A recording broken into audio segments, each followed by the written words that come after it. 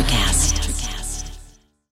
When you need mealtime inspiration, it's worth shopping Kroger, where you'll find over 30,000 mouth-watering choices that excite your inner foodie. And no matter what tasty choice you make, you'll enjoy our everyday low prices, plus extra ways to save, like digital coupons worth over $600 each week. You can also save up to $1 off per gallon at the pump with fuel points. More savings and more inspiring flavors make shopping Kroger worth it every time. Kroger, fresh for everyone. Fuel restrictions apply. Families have a lot going on. Let Ollie help manage the mental load with new cognitive health supplements for everyone 4 and up, like delicious Lolly Focus Pops or Lolly Mellow Pops for kids. And for parents, try 3 new Brainy Chews to help you focus, chill out, or get energized. Find these cognitive health buddies for the whole fam at ollie.com. That's OLLY.com. These statements have not been evaluated by the Food and Drug Administration. This product is not intended to diagnose, treat, cure, or prevent any disease. Most people are so busy in the business day to day, running it, keeping it going, selling, invoicing, collecting money, paying staff, doing all the day-to-day stuff. You don't have time to stop and plan around the exit. What's your exit strategy in 10 years' time? So that's the first part. Start as early as you can, begin with the end in mind, get a strategy around what the exit looks like. Welcome to Think Business with Tyler, sharing our methods and strategies for success. Join in on our conversations with business owners as we highlight their triumphs and detail how they overcame the challenges they faced while continuing to grow and scale their business. It's time to think life, think success, and think business with your host, Tyler Martin. Hi, everyone. Thank you for listening to this week's episode of the Think Business with Tyler podcast show. I am your host, Tyler Martin. I want every business owner to discover the freedom and wealth that comes from effectively scaling your business. In this podcast, we talk about key topics to growing and scaling your business. And with that, our guest today is Craig West. Craig is the founder and chairman of Succession Plus. This is a business succession and exit planning consulting firm in Australia. With over 20 years of experience advising business owners and a background as a CPA in public practice, Craig knows the ins and outs of strategic development, exit planning, and business succession. He believes there are 21 key steps involved in effective succession planning. Craig uses his innovative approach to help other business owners maximize business value and achieve a successful exit. In this episode, we talk about exit planning and strategic value drivers. Why the key to a successful business exit is to identify your value drivers. The importance of building a business that can run without you. And finally, why you need to begin with the end outcome in mind. Craig has a wealth of knowledge to share, so let's hear from him now. Hi, Craig. How you doing? Welcome to the Think Business with Tyler podcast show. Thanks for having me. Yeah. I'm so excited to have you. Your expertise is an area that just is, to me, is so fascinating. It's one of the reasons that we build businesses as business owners, and that's to hopefully someday exit successfully. And that could mean a lot of different things to a lot of different people.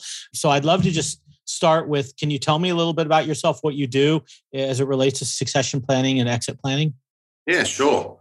So my background is as a CPA in public practice. I own an accounting firm, and I had quite a lot of clients at that point. This is over 20 years ago now, but I had a lot of clients at that point that were heading towards retirement.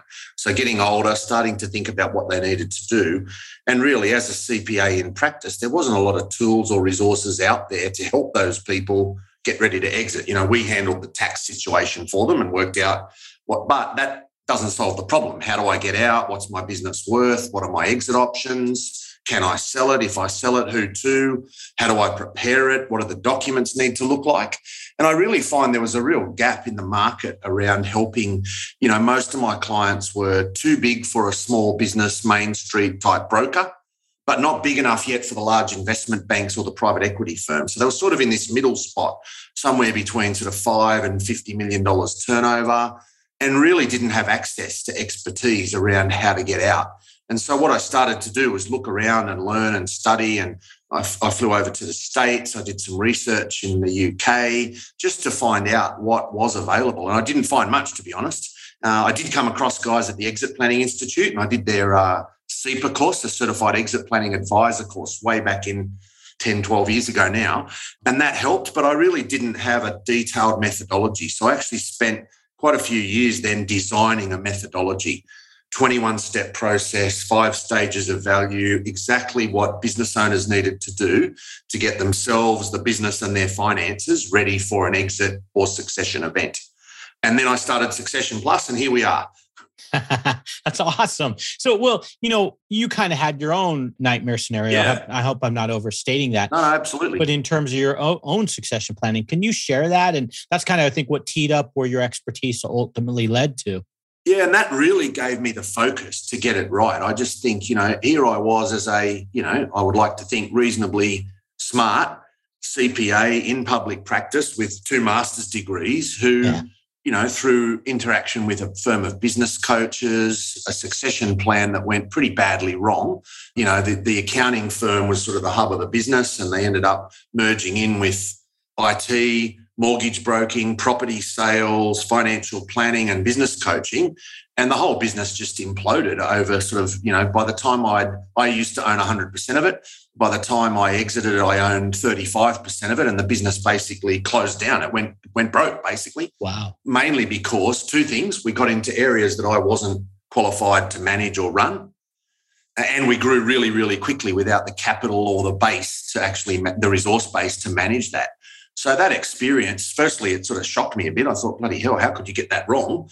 When you're an accountant in practice, you should know what you're doing. But it led me then to understand that exiting was actually quite an important piece of the puzzle. And there wasn't a lot out there in terms of advice or tools or techniques or even experts that were just focusing on that. So after I left the accounting firm, as I said, I did a lot of research and study and so on. And now all that my business does, whilst I'm still an accountant, we don't do any accounting work. All we do is succession and exit planning. And the idea is, I'm pretty passionate about making sure people don't go through what I went through. Yeah, that's awesome. Now, I have so many questions for you. Sure. You have this 21-point plan that is built around succession planning. Before I get into that, I want to step back. Teach me a little bit. What is succession planning? In case people in the audience are going like, what does this all mean? Yeah, good question. I think there's a lot of misinformation in the marketplace. Succession and exit planning for me is about getting 3 things right at the same time. So the business needs to be ready to transition both ownership and control. So that might mean passing it on to your children if it's a family business. It might mean selling it to your competitor up the road. It might mean an employee share plan where you exit to sell to your employees. It might mean bringing in a private equity firm, or for larger businesses, it might even mean listing on a stock exchange. All those things are exits. And there's a lot of preparation that needs to be done for any one of those exit options to work properly. The other part of it, so that's only one element, the business needs to be ready to transition. The other one is the owners need to be ready as well, both personally and financially. So one of the big barriers is a lot of owners are very closely identified with their business. In fact, there's some research out of the States that talks about the fact that for baby boomers, exiting their business is a traumatic life event. Now, in my world, it should be a celebration, right? You should be getting a check for $5 million and retiring. Happy days. But for a lot of business owners, it's quite traumatic. And the last one is just financially, making sure that the business and the owner and the family, the shareholders are robustly set up financially, because what we're seeing now is baby boomers are living in retirement for 20, even 30 odd years. And so that's a different funding problem. If you go back 100 years, certainly in Australia, and I'm sure it's true in the United States and everywhere else, retirement wasn't a big problem because no one lived long enough to worry about it. Right. 100 years ago, you were lucky to live till the day you retired. Most people died before that. And if you did retire, you maybe lived for a couple of years. That was the end of that. You didn't have a real funding problem because you can survive for a year or two. Now we've got people retiring for 20, 30 years. That takes a lot of capital and a lot of planning. You need to protect your assets. You need to think about who owns which assets and so on. So it sort of makes sense that those 3 things have to all be coordinated, and they have to all be coordinated at the same time. Sometimes you see the owner's ready to exit, but the business is not in a condition where you can sell it. Or the business is ready, but the owner's finances aren't set up. So it's really just about getting those 3 things happening all at the right time. Right. Real world question. Client comes to you running a $3 million a year business. That might be a little small for you. I think you said $5 million, but for the sake of it, I'm going to say $3 million. $3 million business, very profitable business. They're providing services. The owner's not that involved, but he doesn't feel that his staff is qualified to take over the business. and nor does he feel that he could find one person that could correlate well to buy the business. What would you do in a situation like, is there something that you can help in that, or what would you advise someone if they had that situation?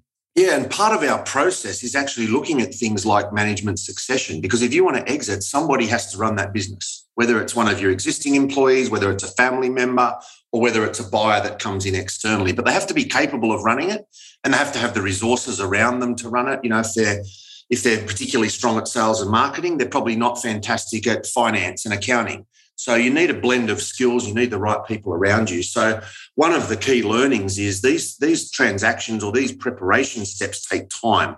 If you've got a business where you've got somebody who, you know, could run the business in 3 or 4 years' time, what do they need to do? Is there a course they need to do on accounting? Do they need to do some experience-based stuff to get qualified? Is there something else that needs to happen in terms of preparation? I've got a client at the moment who's got a fantastic general manager, but he's not very experienced financially. Mm-hmm. And now we've got 3 to 5 years. So firstly, if you've got enough time, you can fix that. That's the first lesson. The second thing is I've just said to my client, every single meeting you have, every single phone call you have with your bank, your accountant, your mortgage broker, or anything else to do with finances, he needs to be involved in those conversations and he'll learn. And we're also sending him off to do a few courses and a bit of education so that in 3 to 5 years' time, he'll be pretty well equipped to do that. Now, if we had to rush that and we only had 6 months, you can't do that. You don't have time to fix it. And that's where people go wrong. Often they're trying to rush through an exit or succession event, and therefore some of the opportunity gets missed. Yeah. What do you find the most when someone comes to you? Is there a most common shortcoming in their business or something that needs to be addressed? Do you see is it all over the map, or is there a repeatable thing that tends to rear its ugly face? No, I think there's probably 2 key things that I see. One is they don't think about or prepare for exit. Yeah. Most people are so busy in the business day to day, running it, keeping it going, selling, invoicing, collecting money, paying staff, doing all the day-to-day stuff. You don't have time to stop and plan around the exit. What's your exit strategy in 10 years' time? So that's the first part. Start as early as you can, begin with the end in mind, get a strategy around what the exit looks like. The other one is most, and this is a very generic comment, but most Anglo-Saxon male baby boomers are control freaks and therefore the business is built entirely around them. It doesn't operate when they're not there. Staff don't have the empowerment to go and do what they need to do. And so the business is key person dependent. And that, unfortunately, you can't sell that business. Yeah. You can't transfer it. It's a job. You know, unless you're playing soccer for Manchester United, you can't sell a job. You're locked in. So you've really got to get the business to be working independently of you. Yeah, those make a lot of sense. Now, when a client comes to you, let's use that example, and you know they're really stuck in the weeds of the business. They're doing everything or all the key things. Do you still take that client on and give them a very open conversation of how things need to change? Are they more pliable at that point? How do you handle that? Yeah, what we do with every single client, we run what we call an insights report, which includes a business valuation, but it's a lot more than that. It's an analysis of all the different factors in the business. Structure, we look at the financial performance, we look at benchmarking and cash flow and actually come up with a valuation. But we also look at risk. So we have about 150 questions around the business operations, and we try and establish how dependent is it on the owner. Does it have a corporate governance structure? Is there a board of directors? What systems do they use for their IT? How do they reward employees? Is there a bonus scheme or an employee equity plan? Is their HR system up to speed? Have they got all their structures in place around basic policies and procedures? Does everyone in the business know what needs to be done each day without the owner being there? And what that does is really crystallize for the owner exactly where they're at. Now, it's a difficult conversation more than 50% of the time, because what you're doing is saying your baby's really ugly. I was thinking the exact same thing. You got this baby, and no one likes to hear the fact that their baby's ugly, right?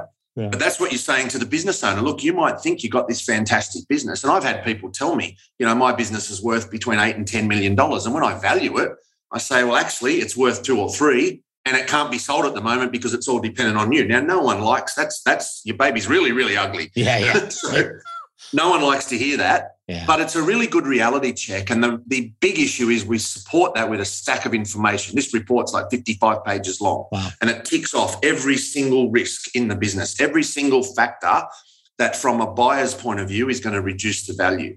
Now, that's a pretty difficult conversation up front, but it's a great conversation because the next step is, okay, let's work through and fix those things. We know what we've got to do. You're currently worth 3 million. You want to be worth 8. We know what we have to do to get to that point. Right. Now, that's going to take 3, 4, 5 years, but the difference is $5 million.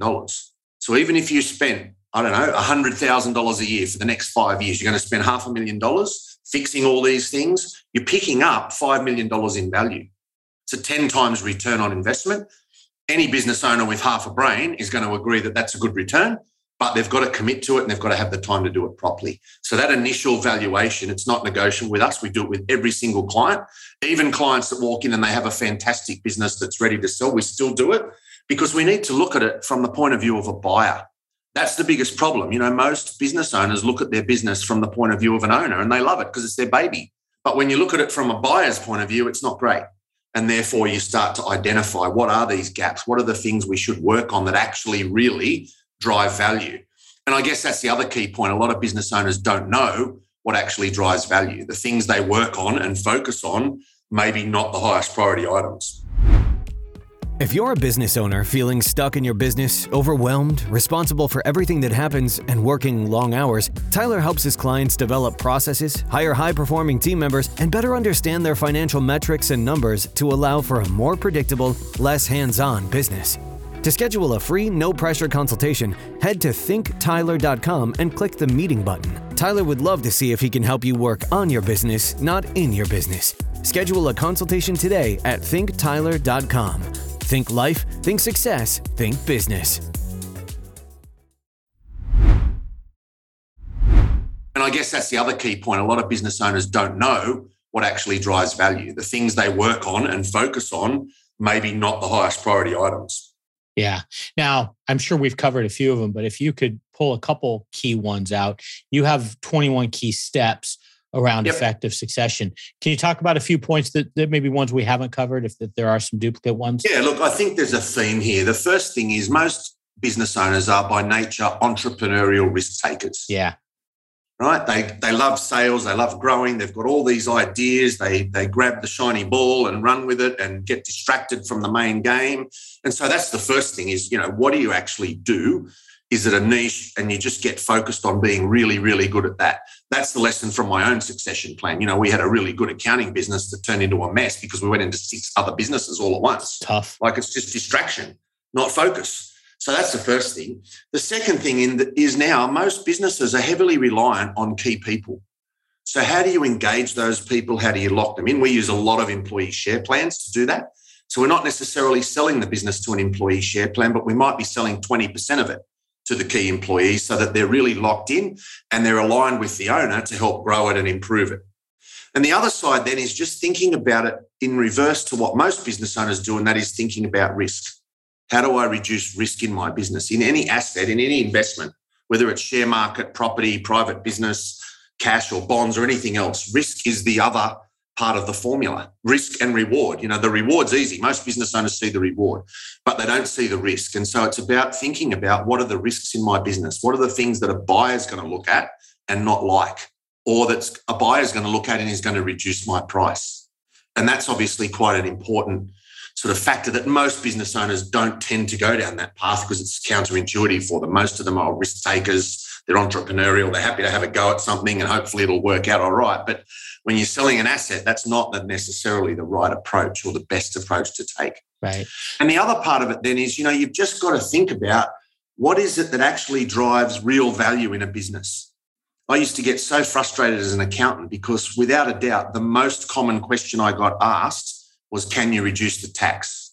It's what everybody wanted to know. Every business owner that came in. We're trained to think that way. So I've done your numbers. You've got a tax bill this year of $200,000. They go, oh my God, can't you reduce that? And I'd say, is that your number one concern? You want to pay less tax? And I get it. Everyone wants to pay less tax, right? Sure. But what they should be asking is, how do I make that a $10 million business? How do I grow the value? How do I make more money? How do I improve? How do I expand it? And so finding the strategic value drivers in a business is actually the critical thing to work out, what do I really have here that adds significant value that means when I exit, I'm going to get a big payout. Yeah. Yeah. I want to step back to something. You mentioned an employee share plan as being one of the options. Now, a lot of times business owners will have a key employee or a couple of them, and they'll just give them some stock, or they'll go to their business attorney and say, hey, I just want to give them a few shares. And it's probably in the grand scheme of things, not super meaningful. What's the advantage of putting it into a share plan and doing it that way? Why would someone want to do that? Yeah, look, certainly here, and I know in the United States and the UK as well, there are some generous tax concessions for employee share plans. Ours are different to yours. The UK is different again. But overall, most governments around the world have recognised that employee equity is a good thing, and there's some fairly good tax concessions around. So it's a fairly tax-effective way to reward employees. It's actually that's not actually as important as the psychology of ownership. Yeah. So if you think about employees, there's always been a little bit of a clash in the relationship. There's a little bit of friction in that relationship. Right. The employee wants more. There's issues around us and them and all those sorts of things. Now, as soon as you become a shareholder, a lot of that friction is removed, because now, as an employee, I'm vested in making your business more successful, more profitable, and more valuable. Because if I do that for you, I'm doing it for me as well. Suddenly, we've got ownership and employees aligned in what they're trying to do. And so forget the tax and the accounting and the financial and legal aspects. From a psychology point of view, if you can get your employees to think and act like a business owner, that dramatically changes performance. And so we use employee share plans to do that and bring in key people, lock them in is the first thing so they don't leave. Secondly, align them with the owners so they're focused on the same goal and outcome. And then you get these improvements in performance and so on. Yeah, that's good stuff. Now, one of the things you mentioned as far as what doesn't work is cutting your taxes necessarily isn't the most effective way to drive value. Are there some other things that come to the top of your head that maybe people might think they work, but they're really not that important in the grand scheme of things? Yeah, I think when you talk to business owners about how to grow value, if you just ask the next 100 business owners you talk to, how do you improve the value of your business? They will nearly all say grow. And grow means more sales. Right? And that's okay. It can grow the value of business, but it's not the easiest way, for sure. So we're so focused on growing turnover. And, I see so many business owners, they give you last year's financials and next year has to be 10% higher. So the sales target goes up 10%, the profit goes up. You go, actually, you can have a very valuable business that just stays at a $5 million turnover and $1 million profit. The key thing is to think about some of the key drivers of value. So, for example, two businesses that turn over $5 million and make $1 million profit could be valued completely differently if one has recurring revenue every single month coming in, no new sales, just constantly turns over $500,000 a month or whatever it is, and the other one has to make new sales all the time. That's a very costly business. Quite difficult. The income's not as predictable. The cash flow is not as certain. Therefore, the valuation's not as great. So starting to look at business models and thinking about, can I turn some part of my revenue, instead of worrying about growing it, can I turn it into recurring revenue where it just comes in every single month? The other side of it then is all the other things around risk and value. So sort of looking at, how do I make this business a really finely tuned operating machine? It doesn't have to grow. I might stay at $5 million, but if I can get far more efficient, far more productive, systemized automation, IT throughout the place, you will end up with a better performing business. And then lastly, and probably the most important point is, what's the strategic value in your business? So in every business, there's some kind of strategic value. It's normally an intangible asset, right? If we look at, Kentucky Fried Chicken, it's the herbs and spices, McDonald's, all those large businesses have these intangible assets. And, probably the best example is to look at a business like Apple, right? One of the most valuable companies in the world. They are constantly making acquisitions. And the acquisitions they make, they're not buying customers. They don't need more customers. Half the world buys their product. But what they do need is innovation and ideas. So every time they buy something, it's a new technology, or it's a new, the speech engine that drives Siri was an acquisition years ago. Now, the company that had it had this really valuable piece of technology, but they couldn't leverage it. Suddenly, Apple buys it. It's in every single device you buy. You can't uninstall it. It's like it's part of the gig. So just looking at your business and saying, what are my intangible assets? Is there some process or recipe or formula or something you do that is different to everyone else that makes your business far more valuable? Those businesses sell for far more. Now, is that where they've actually gone through the whole process of creating like intellectual property, whether it be a patent or whatever?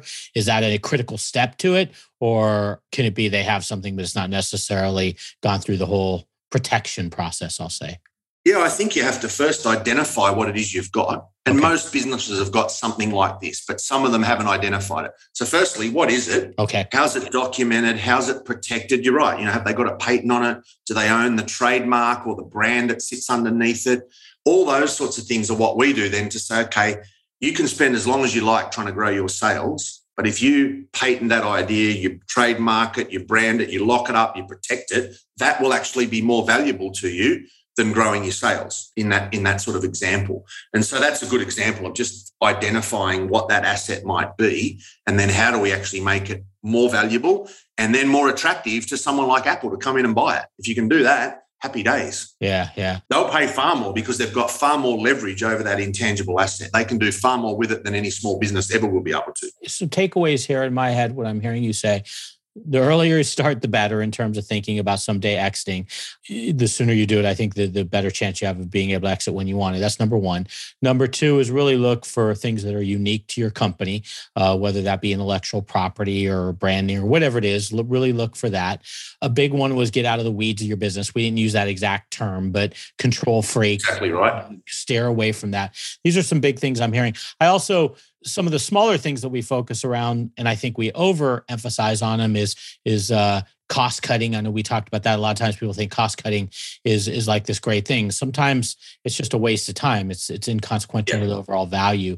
Cutting your taxes isn't necessarily a good thing. So a lot of good stuff there. Hey, I've got a couple more questions, fun ones I'd like to end with. Sure. You've been a wealth of knowledge. First one, I know we talked about you like to read. I'd love to know if you have a book that you either read or you're reading that you could share with us.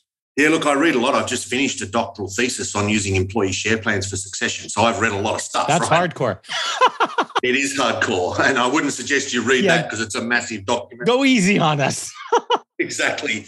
But I have just finished reading a book about, it's actually called Beyond Engagement. Okay. It's by a guy called Corey Rosen, who's based in the National Center for Employee Ownership in the United States. And I've interviewed Corey before. I've spoken to him several times as part of my academic research. So it's just called Beyond Engagement by Corey Rosen. And it says how to make your business an ideas factory. It's all about using employee ownership and that mindset, not so much the structure, but the psychology of ownership to create innovation and an ownership culture within your business. It's really worth looking at. Oh, I love that. I was speaking with a client the other day, and she has a few employees that they own their role really well. And she's all, well, do you think I should make them owners? And we were having this discussion. It was a great discussion. But I think in her mind, she was thinking like, given the fact that they own their role, that somehow that in itself means they should become an owner. And I thought it was just an interesting discussion. We didn't really come to any conclusions or anything because it was really, we were just having an informal chat. Yeah. But as you bring this up, it makes me think that, what's your opinion? Do you think, if done right, and you hire the right staff and you develop them, it's definitely not a bad idea to have your key people as owners, but you also should expect from your staff to have an ownership mentality, regardless of whether they're owners. What do you think about that? Yeah, I think you can expect staff to have that kind of mentality, but if you really want to drive it, then the best way to have people think and act like an owner is make them an owner, because then they are an owner and they will think about it. It does change their approach and their psychology around the business and their relationship with it. That's great. That's great feedback. Okay, cool. It's a great book. I'll definitely read it. I haven't heard of that one, so I can't wait to read that. Yeah, it's great. Now, the other one, I'd love to know if you could leave us with either a life tip or a business tip from your own learnings or your own things that you've experienced that we could apply. Yeah, I think I said it before. My number one tip is begin with the end in mind and make every decision you make in running your business should be mapped towards your exit plan. So is that decision I'm making to employ that person or buy that piece of equipment or expand into that different area getting me closer to my exit goal or further away from it? If it's getting you further away from it, wrong decision. Don't do it. Everything should be mapped towards how do I get to my exit outcome. I love that. That's a good one. That's a great one. I'll give that some consideration too in my own life. Absolutely. Hey, I'll put these in the show notes, but I'd love for folks listening. Succession.plus is your website. Succession.plus is your website. Beautiful website. I looked at it. It talks about the 21 points. We covered some of them here. Craig, if anybody wanted to reach out to you other than your website, is there anywhere else you'd like them to go? Yeah, look, my email is just cwest@succession.plus. I'm on LinkedIn, obviously, but our website's got a whole stack of content. If you download it and tick a box that you want to catch up with an advisor, we'll put you in touch with someone. Happy to talk to you and see how we can help. Awesome. Thanks so much for taking your time to be with us today. You shared a ton of information, so it's great to have you. Good on you. Thanks heaps. Have a good day. You too. That's all for this episode of Think Business with Tyler. But we have plenty more resources to help you in your pursuit of business excellence on our website at thinktyler.com. If you'd like to be featured in a future episode of the show, feel free to reach out to us on social media at think_Tyler. We look forward to helping you think life, think success, and think business.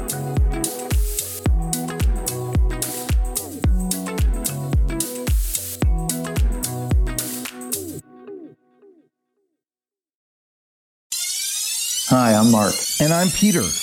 We're the founders of Electrocast Media, bringing you great podcasts like Nightmare Road Stories, Tech Talk Revolution, and Bodacious Minds. Electrocast networks include Ruby for female empowerment, the Best Business Network, and GPN for geopolitics.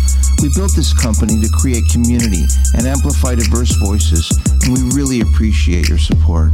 So keep listening to Electrocast podcasts and hear the culture. Electrocast. Are you passionate about saving the planet for future generations? Do you want to learn how to do it? If yes, then you need to tune in to the NatureBacked podcast. It's a talk show covering the changing world around us, from renewable energy, sustainable agriculture, circular economy, to ESG and social innovation. Don't miss this opportunity to discover how you can join the movement and make a difference. Subscribe to the NatureBacked podcast today on your favorite platform and get ready to be amazed. Electrocast.